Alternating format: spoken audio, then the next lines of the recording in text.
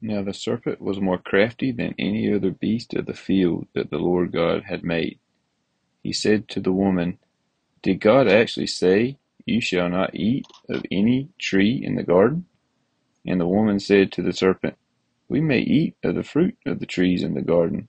But God said, You shall not eat of the fruit of the tree that is in the midst of the garden, neither shall you touch it, lest you die.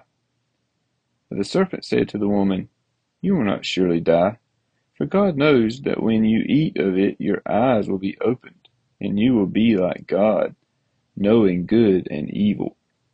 So when the woman saw that the tree was good for food, and that it was a delight to the eyes, and that the tree was to be desired to make one wise, she took of its fruit and ate. She also gave some to her husband, who was with her, and he ate.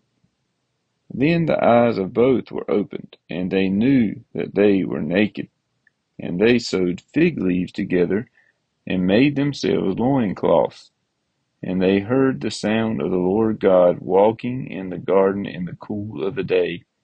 And the man and his wife hid themselves from the presence of the Lord God among the trees of the garden. But the Lord God called to the man and said to him, Where are you?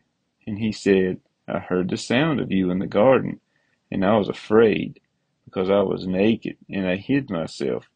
He said, Who told you that you were naked? Have you eaten of the tree of which I commanded you not to eat? The man said, The woman whom you gave to be with me, she gave me fruit of the tree, and I ate. Then the Lord God said to the woman, What is this that you have done? The woman said, The serpent deceived me, and I ate. The Lord God said to the serpent, Because you have done this, cursed are you above all livestock, and above all beasts of the field. On your belly you shall go, and the dust you shall eat all the days of your life. I will put enmity between you and the woman, and between your offspring and her offspring. He shall bruise your head, and you shall bruise his heel. To the woman he said, I will surely multiply your pain in childbearing, and in pain you shall bring forth children. Your desire shall be for your husband, and he shall rule over you. And to Adam he said, Because you have listened to the voice of your wife, and have eaten of the tree of which I commanded you, you shall not eat of it.